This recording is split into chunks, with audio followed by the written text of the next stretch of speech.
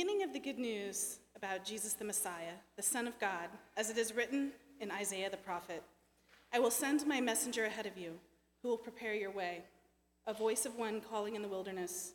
Prepare the way for the Lord, make straight paths for him. And so John the Baptist appeared in the wilderness, preaching a baptism of repentance for the forgiveness of sins. The whole Judean countryside and all the people of Jerusalem went out to him. Confessing their sins, they were baptized by him in the Jordan River. John wore clothing made of camel hair, with a leather belt around his waist, and he ate locusts and wild honey. And this was his message: after me comes the one more powerful than I, the straps of whose sandals I am not worthy to stoop down and untie. I baptize you with water, but he will baptize you with the Holy Spirit. At that time, Jesus came from Nazareth in Galilee and was baptized by John in the Jordan. Just as Jesus was coming up out of the water, he saw heaven being torn open and the Spirit descending on him like a dove. And the voice came from heaven, "You are my Son, whom I love. With you I am well pleased." At once the Spirit sent him out into the wilderness, and he was in the wilderness for 40 days, being tempted by Satan. And he was with the wild animals, and the angels attended him. This is the word of the Lord.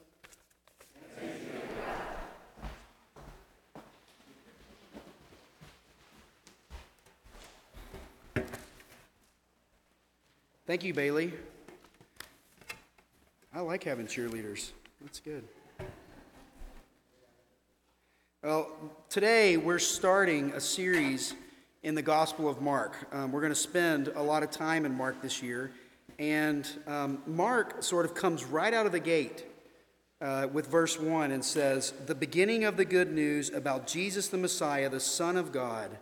And then he goes on to talk about how it's written in Isaiah, and then we learn about John the Baptist. We hear God the Father speak, we see the Spirit descend, and we see Jesus embark on this journey. Mark is using these words. He says, the beginning of this message. For the person who heard this in the original audience, they absolutely would have thought to themselves, wait a minute, I've heard that before, right? Genesis chapter 1, verse 1, in the beginning, God created the heavens and the earth. Like, Mark is cueing everybody who's listening up for this. What the Gospel of Mark is about is so significant, it's like a new age.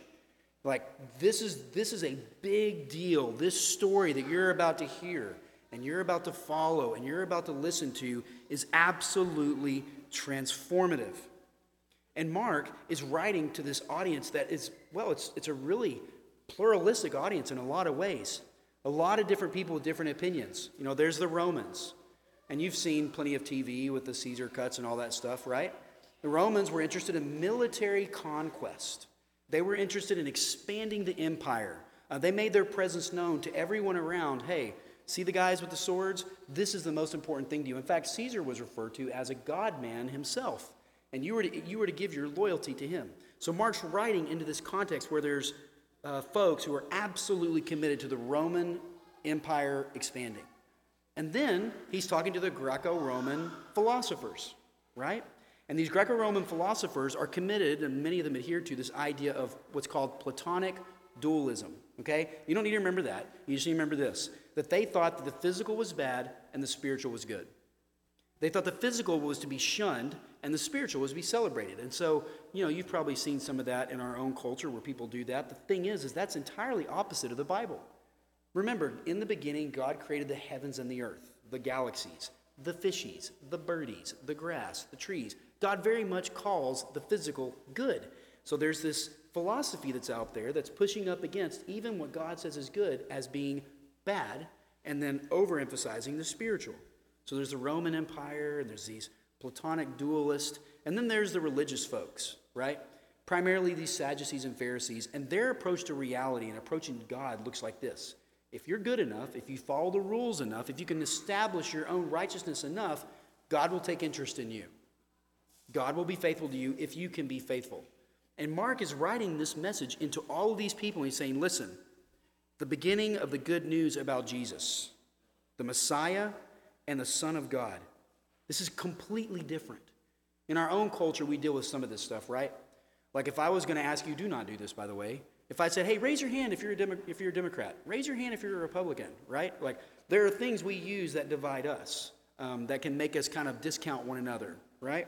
Or the idea of achievement. We live in a culture that says you are very much defined by how much achievement you can gather in your life, and that's going to determine how impressed I am with you or not impressed with you. Philosophy. Atheism is often referred to as the most honest of philosophical approaches. That's really not what we believe. And then take religion. I wish that Christians were known for being the most gracious and most compassionate and most kind and most tender and most forgiving and most humble kinds of people. Oftentimes, sadly, we're not known for that. And so this message of Mark comes into kind of a similar environment in our own hearts as it went into the first century. And what we see is that Mark is writing into a wilderness. Now, when you think about wilderness, what comes to mind? Picture a wilderness in your head. We all know where wilderness starts, and you know when you've left a wilderness, and you know when you're in the midst of a wilderness. But why are wildernesses so difficult? Why are they so scary? Because oftentimes you really don't know what you're going to face when you're in there. Like, there's dangers there. It's precarious. There's things to watch out for. Mark is writing into a wilderness. Isaiah was in a wilderness, which we read about. John the Baptist comes out of a wilderness. Jesus himself goes back into a wilderness. Are you seeing the theme? That what God is doing is right in the midst of wilderness. Some of you have probably met my wife, but several times she's taken a group of girls up to a camp called Wilderness, and they go on this backpacking trip, okay? And so they set up their backpacks, and I think one of the trips she did was like 30 miles, and they go backpacking across the Rockies. And all the girls get there the day before, and they pack their bags. They put food in there and sleeping bags and all this stuff, and their great boots, and they begin their trek. And they know the path. We're going to walk this path. We're going to start here. We're going to end here. And we're not going to bathe for 7 days, but we'll bathe in 7 days. Like, they know the whole path of the experience. And Jamie, on her first day, she's walking out. She's got her new boots. They're amazing. Her backpack, she comes up to a river. And if you've ever gone backpacking with a large backpack, when you get to a river, what do you need to do? You need to take off your hip belt, because you probably won't, but you might fall in the water, and if you do fall in the water, you don't want that backpack on you. Well, Jamie stepped in this river that had some rocks, and when you hit a rock, if you hit it wrong, guess what happens? You fall over, and she fell over in this river, and her backpack started to go down the river, and the girls got her out. And that began this journey for her of going on wilderness with these girls that included taking a different path because the wolves were getting too close at night, sleeping under a rain fly where rain was coming off the edges, and she had to sleep with water going in her face, blisters on her feet, and finally making her way out. Like, they did that for fun, on purpose, right? Sometimes it kind of is fun. But I want you to think for a moment about the concept of wilderness. Like, are you in a wilderness? What kind of wildernesses do we see in this text? Mark chapter 1, the beginning of the good news about Jesus the Messiah, the Son of God. Mark is coming in and he's saying, listen, there's something to anticipate here. There's something to celebrate here. There's a fulfillment here. You see, Mark has been longing for this to be true, and what he's announcing is the wilderness experience of wondering what God's going to do, how we're going to be able to relate to God, what it's going to mean to know him, what it could really look like to even be united with God. What's that look like? Mark is saying we're coming out of that wilderness. This is the beginning of some good news. Jesus, who is the Messiah and who is the Son of God, has come. And then Mark talks about Isaiah in verse 2. I will send my messenger ahead of you who will prepare your way, a voice of one calling in the wilderness, prepare the way of the Lord, make straight paths for him. Isaiah, who came at least 800 years before John, is prophesying that there's going to be one who comes who's going to be a voice crying out in the wilderness. There's going to be a messenger, and he's going to point you the way to find access to God in a way that you can barely imagine. I will send my messenger ahead of you, who will prepare your way, a voice of one calling in the wilderness, prepare the way of the Lord, make straight paths for him. John comes, Isaiah is prophesying, and there's going to be one who comes who points towards this Messiah. Isaiah, who's this prophet from centuries before, why does Mark put that in this text? Why does Mark quote Isaiah? One of the reasons is because he wants us to realize that the message we're discovering in Mark is rooted in something that's way beyond Mark's present. right? Mark is saying, hey, this is happening now. This thing that happened that was promised so long ago is actually happening. It's rooted in something past the present. It's rooted in something even before their past, before Mark's past, before our past, before Isaiah's past, and it's rooted in something beyond their future. The thing about Jesus is that Isaiah's prophesying about him, John's pointing towards him, and the things that he actually does surprise everybody. Jesus does a lot of the unexpected, as we'll discover. So then we come to John the Baptist in verse 4 and following. And to John the Baptist appears in the wilderness, preaching a baptism of repentance for the forgiveness of sins. The whole Judean countryside and all the people of Jerusalem go out to him. They're confessing their sins. They're baptized by him in the Jordan River. What's going on with that? John was a weird dude, if you didn't pick up on that, right? He wears camel hair, a leather belt. I don't know how stylish it was. He had locusts, put honey on them, and ate them, and then came out to baptize people in this river. Why did he do that? Part of why he did it was because God had done this with his people to practice this experience of repentance. That's all this baptism is about, a baptism of repentance. And repentance means to turn towards God. Whether you're someone who's been ignoring God for many, many years, or if you're someone who just is struggling with just normal spiritual struggles of loving God well and loving one another, all of us are in a place where we need to think about, where must I turn to God? That's why we confess our sins each week in the order of worship, right? It's a practice of us saying we're going to turn towards God. Well, for the people here, they're being baptized as a sign of repentance, and they're being baptized with water. And John says, after me comes one more powerful than I, the straps of whose sandals I'm not worthy to stoop down and untie. I baptize with water, but he will baptize you with the Holy Spirit. What John is saying is, turning towards God is a good thing, absolutely. But I'm baptizing with water. And what does water do? It dries up. It evaporates.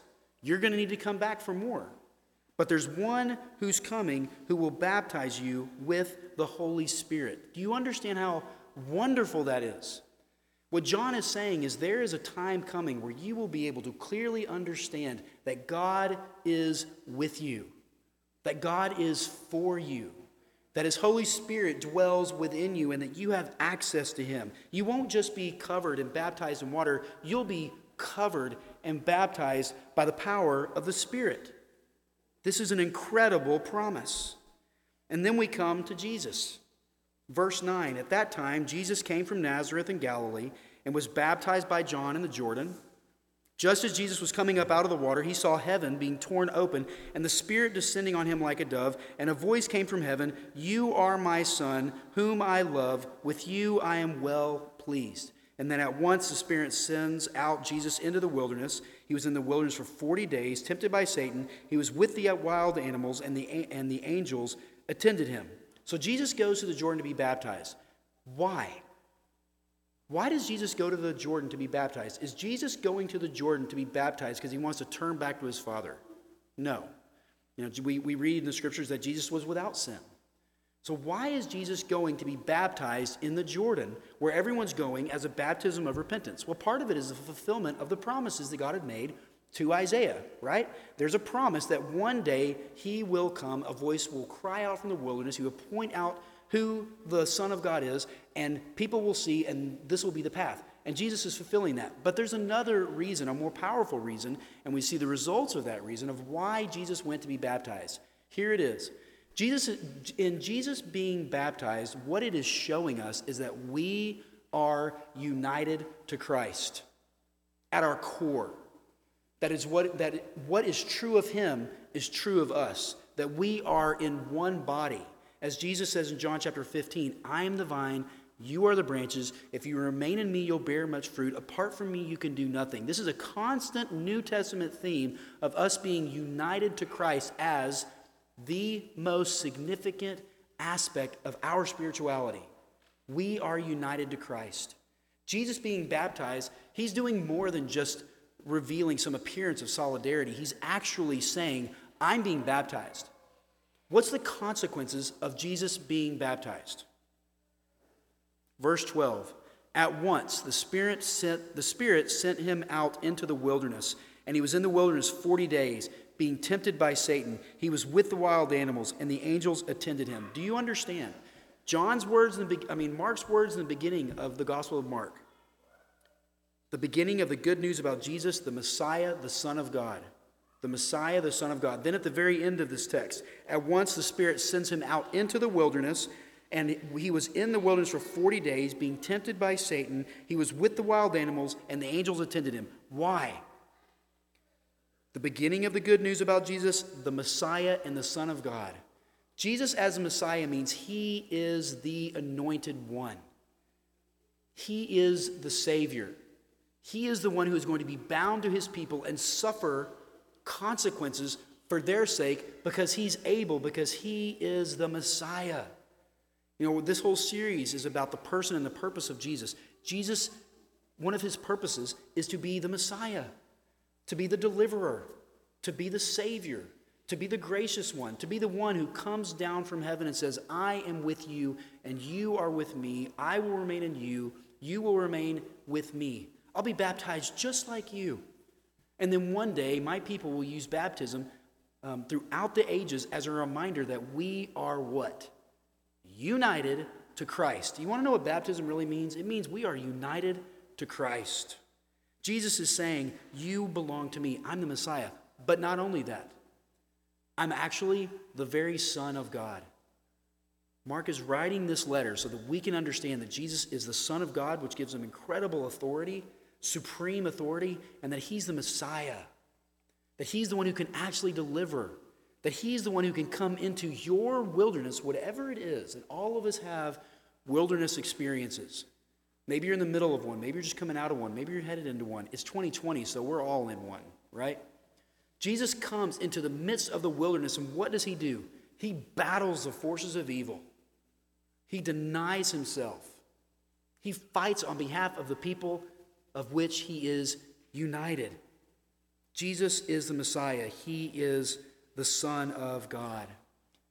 Now, that's crazy that God would do that. You understand, it's the only spiritual approach in the entire world that says that God comes to us and walks with us and is bound to us and suffers for us so that we can be the beloved of God, so that we can experience what it's like to be a treasured possession of God. Even if our own sins might get in the way, Jesus says, no, I do battle with the forces of darkness. I'm the Son of God. I am your Messiah. Jesus is not what you expect in many ways. In fact, his disciples and the people who are watching him, they don't know what to do with him. You know, it's not till Acts chapter 10 where Peter finally goes, oh, I can see this message is for the whole world. Where have you been, man?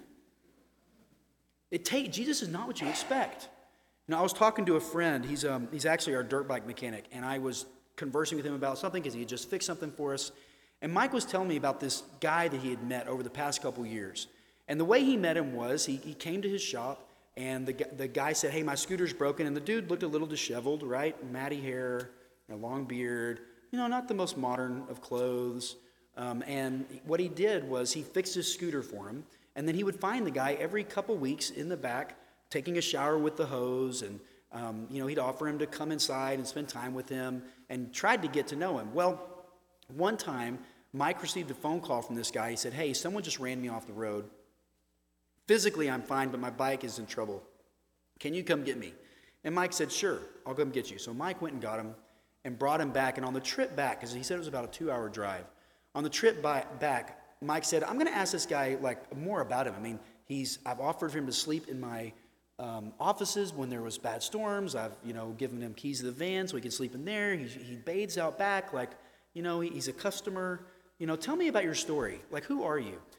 And the guy said, well, about 15 or 16 years ago, I moved to the Houston area, and I used to live in Hollywood. He's like, oh, okay, cool. What'd you do there? He goes, well, I worked in the film industry. Oh, okay. Who'd you work with? He goes, Will Ferrell and James Franco and, a lot of people you've probably heard of. And Mike is like, cool, man. Sure, right? So he gets home and he Googles the guy, and sure enough, there he is with a much cleaner look. And he realized that is exactly who this guy was, that he had actually been in Hollywood 15 years ago producing films with a lot of these stars and stuff. And I was talking to Mike about this. I go, how'd that make you feel? He goes, well, here's the thing. I'm quoting him here. He says, I always treat people with love and respect because they're people, and you never know their story or what they've been through. And that resonated with me because what Mike experienced was serving a guy that he had no idea who he really was, but he loved him all the same. It blew up his expectations of the guy, the scooter he went to help pick up on the side of the road, and his understanding of like who he had been taking care of had completely been transformed, right? When you get to know Jesus, I guarantee you, as you grow in your faith, as you read the Gospel of Mark, as you sort of hone in on Jesus being Messiah and Jesus being Savior, as Mark describes him, it's going to blow your mind. It's incredible. It's so expansive. His love is comprehensive. And what he comes to do is to challenge even the things that we consider to be most dear and replace them with something far more than we could ever expect. The big question here, in all the characters of what we've read about here, whether it's Mark or Isaiah or John the Baptist or Jesus or God the Father or the Holy Spirit, which of these characters do you most identify with? I hope it's the one character I haven't talked about, right? There's an audience for the Gospel of Mark. The Gospel of Mark is being written so that people can learn about the story of who Jesus is, both his person and his work, the purpose of why he came, what he came to accomplish, and who he really was. We're actually not supposed to come up with our own ideas about who Jesus is. We're supposed to read the scriptures and say, okay, who are you? That's what the Gospel of Mark is. The big question for us to consider ourselves is, what will I do with the reality of what I'm learning about who Jesus is? Do I believe he's the Messiah? Do I believe he's the anointed one? Do I believe he's the God of heaven and earth or not? If he's not, this story is a cute little story you can toss off to the side. It's nice, sort of, until you read more about it. But if Jesus is actually who he says he is, if he's really the King of creation, if he's really the Lord of heaven and earth, if he's really the Son of God with supreme authority and the Messiah who has an immeasurable love for us, then actually the more you encounter him and the more time you spend with him, you're going to discover things about him that are going to amaze you because of who he is, but also because of what he wants to do in your life. This picture of Jesus being baptized in the Jordan, it's a good picture to have in your mind because it is all about us being united to Jesus. That's such an important thing for you to consider as a follower of Christ. You are not who you can come up with before God. That's not who you are. You are a beloved of God because of what Jesus has done, because he's the Son of God and he is the Messiah. The consequence of Jesus being united to us is that he is sent out into the wilderness for 40 days. You ever tried to do a diet for 40 days? Or deny yourself candy for 40 days? Jesus is in the wilderness for 40 days battling Satan himself and his own struggles, all the time knowing that at any moment he could just say, enough already. Jesus experiences the consequences of being united to us, and he comes what? Out of the wilderness and begins his ministry. That's what the rest of the Gospel of Mark is all about. Us following Jesus after battling in the wilderness to reveal just how much he loves us. Let me read to you, this is from 1 Peter chapter 1, verse 10. Concerning this salvation, the prophets who spoke of the grace that was to come to you, so Isaiah, right? John the Baptist, they searched intently with the greatest care, trying to find out the time and circumstances to which the Spirit of Christ in them was pointing when he predicted the sufferings of the Messiah and the glories that would follow. It was revealed to them that they were not serving themselves but you, when they spoke of the things that have now been told you by those who have preached the gospel to you by the Holy Spirit sent from heaven. Even angels long to look into these things. What is it about what Jesus does that boggles the mind even of angels? That he would love us at great cost to himself. That's the mystery. In an angelic sense, angels can barely understand his deep affection for us because it cost him so much for us to experience it. But that's the message of the gospel. The person and the purpose of Jesus is to come so that we might know who God is. This is a good verse for you to memorize. Romans chapter 5, verse 8 says this: God demonstrates his own love for us in this, that while we were yet sinners, Christ died for us. What Jesus is doing, he is demonstrating the love of God for us. You want to see what the love of God looks like for us? Romans chapter 5, verse 8, the Gospel of Mark is it. How much does God love the weak? What is God going to do with the sick? How is God ultimately going to help me process the reality of death? The Gospel of Mark attacks all those things. Jesus walks this path, conquers both his and our enemies so that we no longer have to fear. That's how powerful and good he is. Let me tell you, this is the final kind of illustration of the story here. In January of 2020, there was an article posted in Psychology Today, which is it's a professional magazine for psychologists, right? So timing, right? In January of 2020, they post this article about the 10 things that people are most afraid of. I'm not going to read all 10 to you, but let me read you the top 5, the 5th being the first one I read. The number 5 thing that people were, that unsettled them most, provoked the most fear, was uncertainty, right? 2020 is coming. Number 4, rejection. I can understand why that would be something to be afraid of. Failure. Loneliness was the second thing, And the number 1 thing that people were most afraid of, according to this study and this research done by Psychology Today, wherever they got their results, was this: change. Oh, man. There's been so much change this year. God hasn't changed. Jesus is still the Son of God. He's still the Messiah, but there's been a lot of change this year. Why do you think it is that change is so unsettling for people? I don't actually think it's just change. Like if I were to tell you, I'm going to institute a change in your life. Every first of every month, I'm going to deposit $1 million in your bank account. Would you welcome that kind of change? Like, that would be kind of fun, maybe.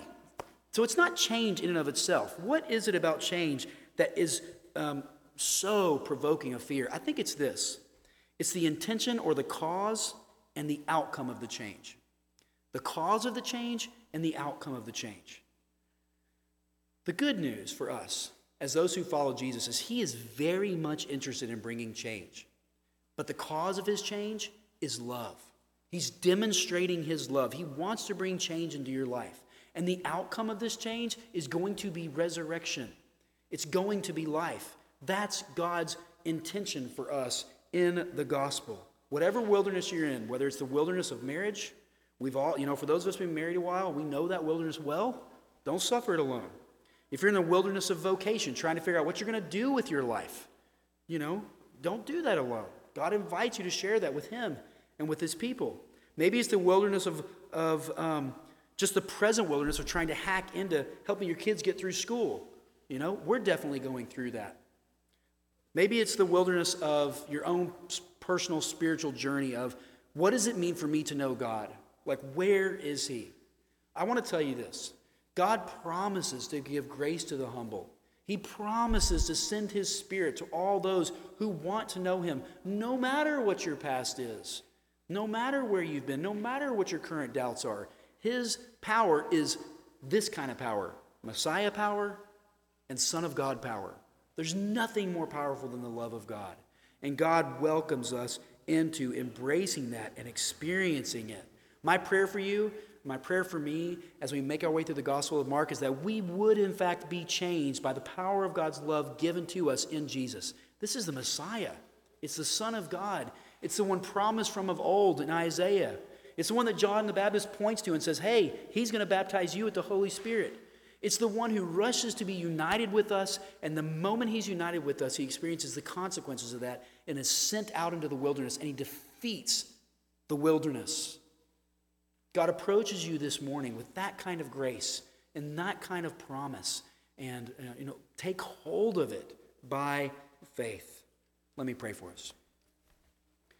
Father, this morning, as we read the Gospel of Mark and we hear this good news that is written for us, Lord, we pray that your Spirit would apply these things to our hearts. Give us the faith to begin to believe and to see what it means for Jesus to be the Messiah, the Anointed One, the Savior. What it means for our lives, for him to actually be the Son of God with supreme authority, who welcomes us, who is united to us and suffers for us so that we might experience life and have it abundantly. Would you, by the power of your Spirit, increase our faith that we might be encouraged and restored by you. In Jesus' name we pray. Amen.